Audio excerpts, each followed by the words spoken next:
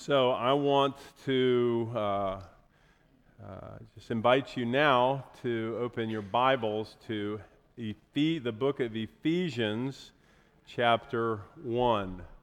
And I'm going to read the second half of this chapter, which I will be preaching on. Thought I was going to do it last week, but didn't get to it. So, starting in verse 15 through verse 23, and on the screen behind me is the English Standard Version. Ephesians chapter 1, starting in verse 15. For this reason, because I have heard of your faith in the Lord Jesus and your love toward all the saints, I do not cease to give thanks for you, remembering you in my prayers, that the God of our Lord Jesus Christ, the Father of glory, may give you the spirit of wisdom and of revelation in the knowledge of him, having the eyes of your hearts enlightened, that you may know what is the hope to which he has called you, what are the riches of his glorious inheritance in the saints, and what is the immeasurable greatness of his power toward us who believe, according to the working of his great might, that he worked in Christ when he raised him from the dead and seated him at his right hand in the heavenly places, far above all rule and authority and power and dominion, and above every name that is named, not only in this age, but also in the one to come. And he put all things under his feet, and gave him as head over all things to the church, which is his body, the fullness of him who fills all in all. Like I said, tonight I'm going to be doing part 2 of the sermon that I intended to finish last week, and we're going to be focusing solely on this prayer that the apostle writes down. But what I want you to write down right now, and I want everybody to try to do this, and you can do this over the course of a minute if you need to find a pencil or something or a piece of paper. I want you to write down the name of 4 Christians that are part of your life. Christians. I'm not talking about non-Christians. I want you to write down the names of 4 Christians that are really important to you and who are in your life. While you're doing that, I will continue. Last week, as we looked at the beginning of this chapter, I asked the question, how would you live your life if you were among the super wealthy? And I brought up some people that I had absolutely no connection with, the super wealthy. Well, wouldn't you know it that I had a close encounter yesterday. So Benjamin and I had the opportunity to go to the Penn State-Purdue football game. If you're wondering if I'm blushing right now, I'm not. This is sunburn. This is what happens when I forget to wear sunscreen. We went to the Penn State game yesterday at the invitation of a high school friend of mine. After high school, I went to the University of Georgia, and he went to the Air Force Academy. He has been a pilot for Delta for the past 27 years or so. Actually, that's not true. He flew for the Air Force for 10 years or so. So for about the last 17 years, he has been a pilot for Delta Airlines. Well, it's a small fraternity in the military, and so they keep in touch. And so at this football game, my friend, whose name is Rob, invited a bunch of his friends. I was one of them, but others who were part of his time in the Air Force. Well, it just so happened that one of the guys, how guys do, what do you do? I'm an architect, I build stuff. I paint stuff. I'm a roofer. Well, what do you do? He said, well, I fly Air Force One. Excuse me? He said, well, I don't fly Air Force One anymore, but I flew it for 10 years. The plane that flies the president around? Yes. He flew that for 10 years. But he retired 2 years ago. And I said, well, that's interesting. So are you done working? It's my age. That'd be nice. Figured that would set him up. He says, no, I still work. I was like, you still flying? He goes, yeah, I fly. I work for a small management company. Oh, yeah? Who do you manage? He says, we manage 5 billionaires. I was like, oh, that's interesting. What's that like? He says, well, basically I work 2 weeks on, 2 weeks off, and I fly these super wealthy people all around the world, wherever they want to go. He's flying them to build worldwide wealth, serve philanthropic causes, whatever. But so this was it, and I wanted to say, well, who is it? But I didn't. But I thought it was interesting. Here we are, we're thinking about the super wealthy, and I'm having a conversation with someone who knows the super wealthy, and he knows how they live their life. Well, how would you live your life? I want to tell you about another super wealthy person. Who here has ever heard the name Hetty Green? Nobody? Hetty Green was known as the Witch of Wall Street. Hetty Green died in 1916, having amassed a fortune of $100 million in 1916. By today's standards, that would be about $3 billion of her own money. But what was so notorious about Hetty was that her nickname, when she wasn't called the Witch of Wall Street, was America's greatest miser. This woman was so miserly, she would not boil water because it cost too much. She would eat cold oatmeal because she didn't want to boil water. She would look for free medical clinics in New York City so that she wouldn't have to pay. This is all, by the way, you can find all this online. I'm not making this up. One of her sons actually lost his leg to an infection because she couldn't find a free medical clinic quickly enough. I mean, this woman pinched a penny. Hetty Green knew how to make money. She knew she was wealthy. She just didn't know how to enjoy it. So I ask you again, if you were super wealthy, how would you live your life? Well, Ephesians chapter 1 is a chapter where Paul is trying to make a case that you, Christian, are super wealthy. You are wealthy. In spiritual terms, you are dripping in it. God the Father, he talks about, we looked at this last week, chose you. He predestined you to adoption, and he accepts you in the beloved. God the Son redeems you by his blood. Jesus forgives you. And because of Jesus and your placement in him, you have obtained an inheritance, we read in Ephesians chapter 1. But not only God the Father and God the Son, but Paul lets us know that you're super wealthy spiritually because God the Spirit, when you believe the gospel, sealed you, and is the guarantee that you will receive the full inheritance that God has destined for you. You are super wealthy, Christian. But my concern is that many Christians, and maybe Christians in this room, do not live up to the joy that the riches of their spiritual blessings ought to merit. In other words, you use other metrics to determine how wealthy you are or how wealthy you think you are. And Paul is trying to let the Ephesian Christians know that they are super wealthy, that they have every spiritual blessing in the heavenly places in Christ Jesus.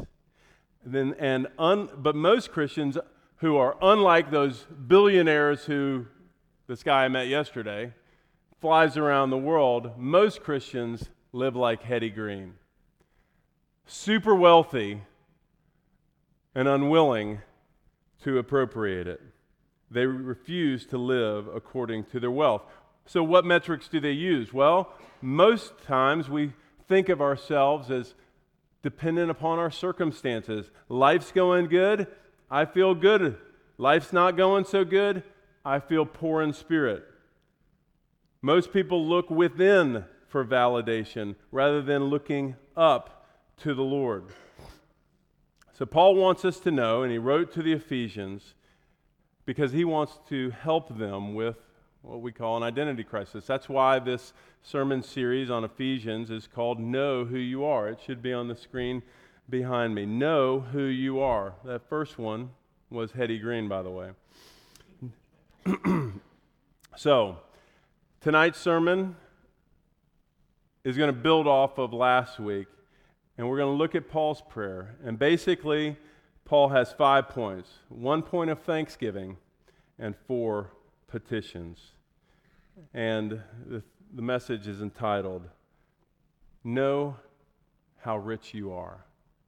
I want you to know how rich you are. Warren Wiersbe says, look at the bank ledger.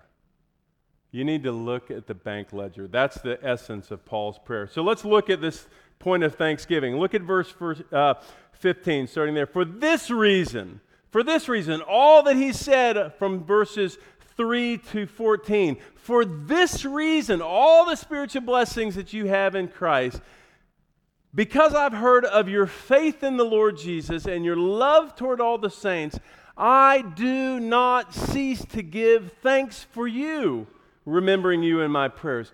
Paul started his prayer time giving thanks for the Ephesian believers. Let me ask you a question.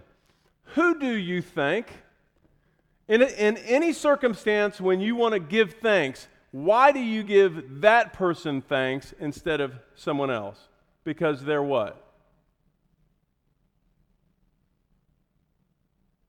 Because they're responsible. Because they're responsible. If Josh gives me $100, I don't say to Tim, thanks, Tim. No, I say, thanks, Josh, because he's responsible. Paul starts off this saying, I give thanks to God for you when I hear of your faith and your love. What's the point? If you tonight are a faith-filled Christian, if you love the Lord, if you love God's people, who gets the glory? Who is responsible for that? Who do we thank for that? We thank God.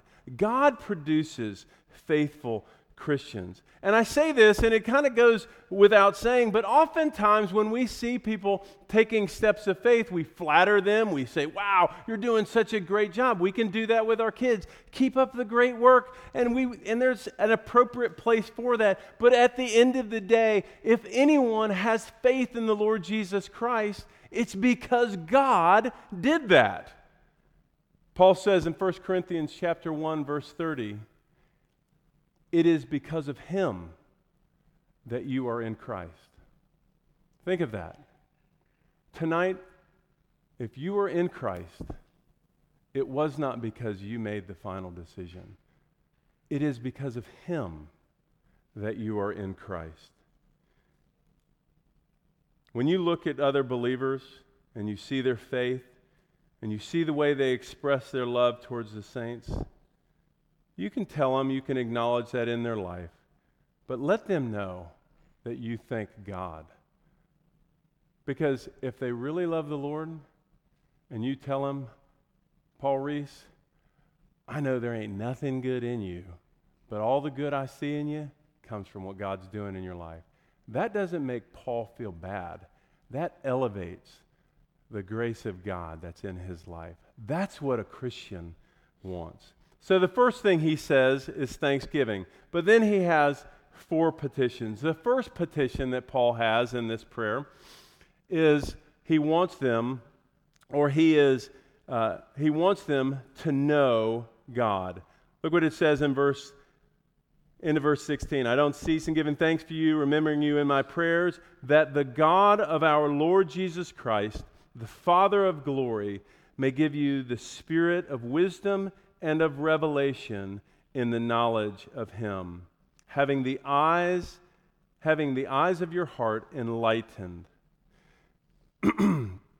Paul is saying, using a lot of words, and again, remember that as we look at the book of Ephesians, we're going to look at it at 3 different levels. We started week 1, we covered all 6 chapters.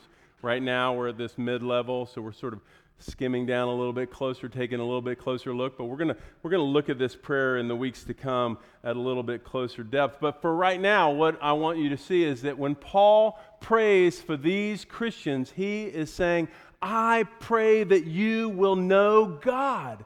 That you will know God, that you will have a spirit of wisdom and revelation, that you will have an understanding that there is more to know. There is things that are yet to be revealed to you about God. And that you will have the eyes of your heart enlightened. Paul, or God through Paul, uses this dramatic imagery of the heart, the core of somebody, with eyes that can see, and those eyes are open. You ever been with someone who just got it? The light bulb came on any particular topic? Paul is praying that would happen to our hearts in knowing God. Jesus said, the essence of eternal life, John chapter 17, verse 3, is what? This is eternal life, that you may know Him, know God, and Jesus Christ, whom He has sent. The essence of eternal life is to know God. And this is our highest call, that we would know God experientially through applying His truth. Now, this is one thing that I love to hear. We just had the membership class this morning, and as part of the membership process, people write out their testimony. And so I've had the opportunity to read everybody who's a covenant member here at One City Church and read their testimony. And one thing that I love hearing, whether it's written down or hearing expressed, is when someone talks about that moment. Or sometimes it's a season, but when they got it, like, oh. And what's really exciting is those people who were raised in church. And they never rebelled, they never went off the rails. They were sort of the good kid. They were like whatever, they were the good kid. And all of a sudden one day, sometimes in their late teens, sometimes in their 20s, sometimes later on in life, it finally clicked. And all this stuff that they'd taken for granted was just like precious to them. And they came to know God.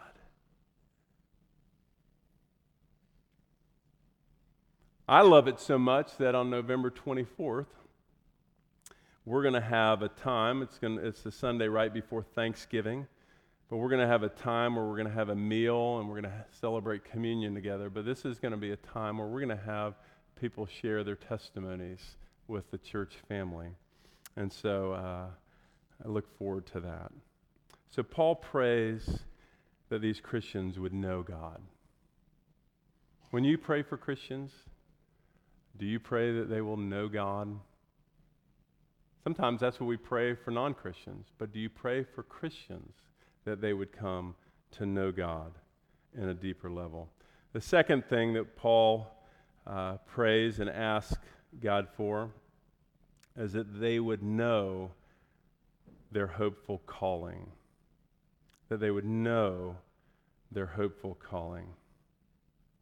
Let's look at the verse there.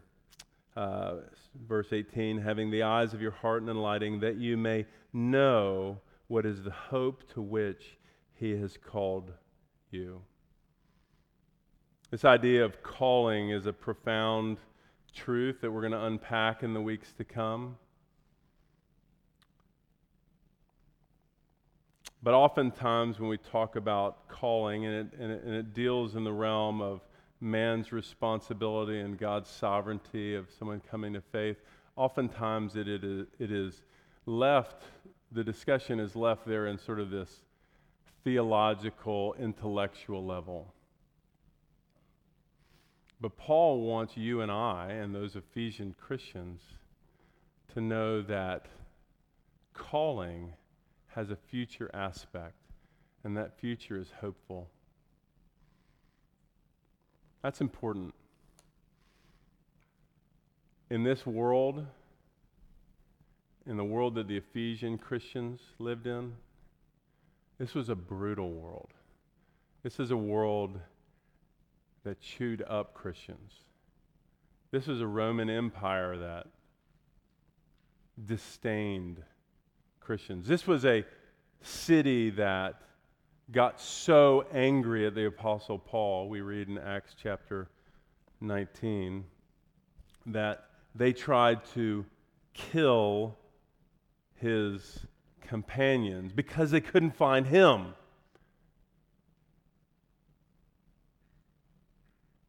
Oftentimes when people come to Christ, life doesn't get better here. And they need to have some hope. I don't know what your story is, but I'm pretty sure that if you became someone who desired to follow Jesus with all your heart, I'm pretty sure that you can follow this trail, and there have been some deep valleys. And Paul wants you to know that the end of that trail doesn't end in a valley. There's a hope of your calling. The God who sovereignly called you out of darkness into the marvelous light, He is still calling you through your walk in this world. He's calling us, and at the end of it, at the end of this call, there's hope. You know why there's hope at the end of the call? Because He's there. The one who's calling, the one whose voice that you hear. My sheep hear my voice and they follow me. And when we follow Jesus and we hear His voice and He calls us out of the self-centered self-righteousness, when we follow that, although it may lead to some really, really hard, dark times, the end of it is we meet Jesus. It says we will see Him and we will be like Him. That's the hope at the end of the call. And Paul wants believers to enjoy that. He wants that hope to inspire you to take the next step, to take the next leap of faith.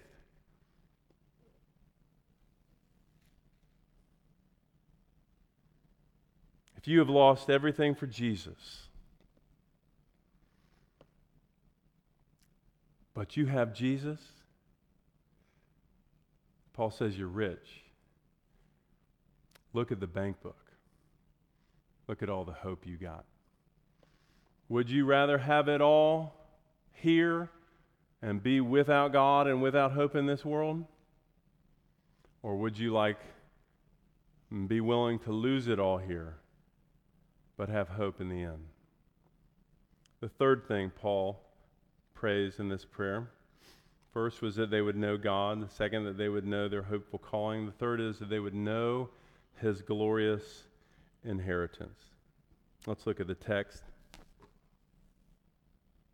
Verse 18. Having the eyes of the heart enlightened, that you may know what is the hope to which He has called you, what are the riches of His glorious inheritance in the saints. Now, this is something, if you read quickly, you can kind of breeze over. But this is exciting to me. Whose inheritance is Paul praying about? Who? It's God's inheritance. What is the riches of His glorious inheritance? What's the next word? In the saints. Not for the saints. It's in the saints. Now, it is true that God, and Paul talks about it in this chapter, that God has an inheritance for the saints. But what Paul is praying that the Ephesian Christians and you and I would know is that we are God's inheritance. That God has not a paltry inheritance, but He has a rich inheritance in us. I mean, I get so excited when I will get out of the thinking about the circumstances and the doldrums of this life, and I start thinking about all that, the hope that we have, and that God actually wants me at the end. Have you ever thought that? God wants you to make it. So much that He's going to ensure that it happens. God wants you because you are His inheritance. You, Christian, are a treasure that God is going to enjoy for eternity. I hope that encourages you to repent of whatever trivial thing that you are putting ahead of God today. Thank God that you have the imputed righteousness of Jesus Christ. He doesn't see you because you chose that stupid thing earlier today or last month or last year. He sees you in Christ, perfect, redeemed, holy, and He can't wait to have you. He is, and you know the story of the prodigal son? We think about the younger brother and what it would have been like for him to get out of that pig's pen and start that trip back home, and how exciting it must have been for him to come back home and be embraced by the Father. We think about the older brother who was so self-righteous, who was actually the point of the whole story. But sometimes we overlook the fact that the father ran to his son. He ran to his son because he wanted his son. Emil, God wants you. And He wants you, Trish. He wants you, Matt, Roger. He wants you, Chris. He will run to you. And repentance, when you turn from chasing after those things, and whenever you turn back from your self-righteous or your self-stupidity in chasing sin, and you turn back to Him and you come back to Him because you know that He is the source of the riches, He runs. Only a God who loves runs. And I don't know about you, but when I'm feeling love, I'm feeling good. I feel kind of like one of those preachers. Can I get an amen on that? When I'm feeling love, I'm feeling good. When God's feeling love towards you, He ain't doing that reluctantly. He loves you. That ought to make you feel good about how He feels about you. If you don't want to feel good about yourself for some reason because you feel like that might lead you down a path, I get that. But at least feel good that He feels good about you. And He wants you so much that He is willing to lay aside the dignity of His holiness and just condemn you to hell and me, rightfully. Live in that pig pen and then I'll send you to hell. That isn't the way God treats His kids. When we repent, He rejoices. There is joy in the presence of angels over one sinner who repents. You are His glorious inheritance. The fourth thing that Paul prays is that we would know His great power. Now, I'm not going to have time to exposit it, but the end of this petition, he goes in this sort of litany of praise for all that Jesus is, right? Verses 21 to 23. I'm not going to parse that out right now just for the sake of time, because it kind of flows out of petition number 4. The fourth thing that he wants Christians to know is that they would know His great power. Look at verse 19. And what is the immeasurable greatness of His power toward us who believe, according to the working of His great might, that He worked in Christ when He raised Him from the dead and seated Him at the right hand in the heavenly places.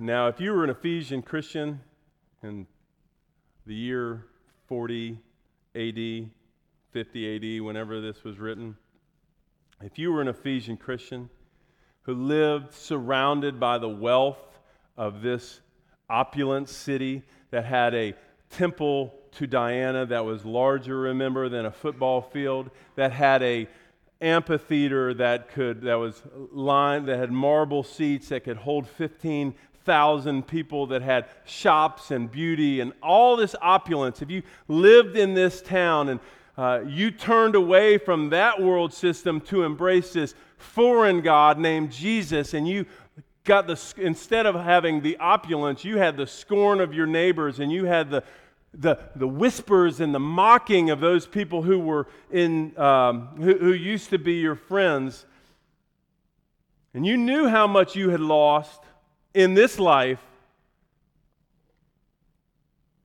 and you knew that there was a chance that just like Gaius and Diotrephes, I believe his name was, were dragged into that same amphitheater in order to be killed,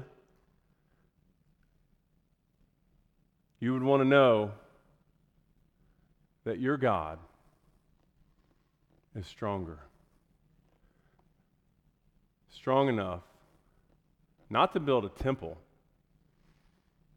not to make a lot of money.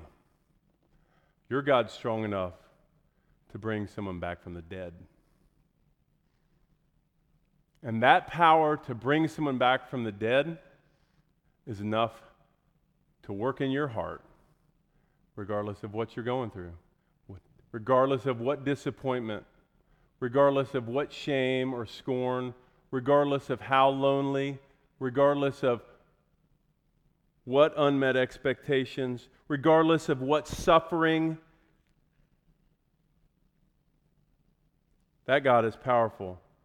Powerful enough to raise the dead, powerful enough to raise our dead souls to love other Christians and to believe in the Lord Jesus Christ, and powerful enough to keep us on that path. You see, Ephesians is in many ways a book about living in the midst of suffering, living in the midst of conflict and challenge. And Christians, whether you live in the first century or in the 21st century, you need to know that all the resources that you need are in Jesus Christ. And you need to hold on to Him, because only He has grave-shattering power.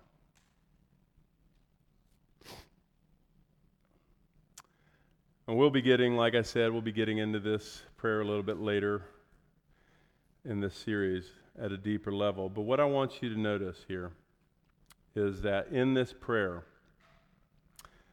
Paul never asked God for anything material. He never asked for more stuff, better grades. He never asked for anything. What he asked is what I call soul prayers. He prays soul prayers for Christians. Not that they'd be able to pay their bills, and I'm not saying that that's not a decent prayer to pray. But this, and in fact, all four of his prayers that he wrote from prison in the book of Ephesians, Philippians, and Colossians, four prayers that he wrote down, in none of them does he ask for anything material. He always prays for spiritual perception and Christian character. I'm saying that because I want you to think of those four Christians whose names you wrote down at the beginning. I want you to start praying these kind of prayers for spiritual perception. You don't have to use the exact words that Paul used, but he also prays for Christian character. That's better than the stuff. Paul never encouraged Christians to seek more from God. He always encouraged Christians to seek God more, if that helps. I want to invite the worship team back up as I finish our conclusion. Friends, we live in a day when the church should expect to live out our days in the middle of suffering. The 21st century holds nothing about antipathy towards Christians, certainly not over the first century. The early Christians saw that what they called the way incited a riot. What's it going to be? When's it going to be? When bold, authentic Christianity, Christ followers, unwilling to compromise, incite a riot in our day. Not because we want a riot, but because they literally just cannot put up with it. Over the years, I've benefited from hearing the stories of brothers and sisters who have chosen to suffer rather than turn away. And they testify to my soul that Jesus is worthy. I hope you believe he's worthy. So if you're a Christian tonight, I want you to do a couple things. I want you to meditate on how wealthy you are. You are among the super rich in the most meaningful sense. I want you to live boldly because of that wealth, knowing that Jeff Bezos is only one financial crisis from losing half of his wealth. Nothing can take yours away. And then last, I want you to pray for other Christians that they would know their true identity in Jesus. If you're not a Christian tonight, I want to challenge you with the fact that you cannot, everything that you have amassed, you cannot take it with you. All your possessions will perish. All those billionaires that this guy flies around the world will perish in their sin, and no amount of money can buy them out of it before a holy God. But Jesus Christ has died so that you can have life now, life eternal, and inheritance and hope and treasures and peace in your heart. Will you submit your life to him? Why don't we stand and sing to his great name?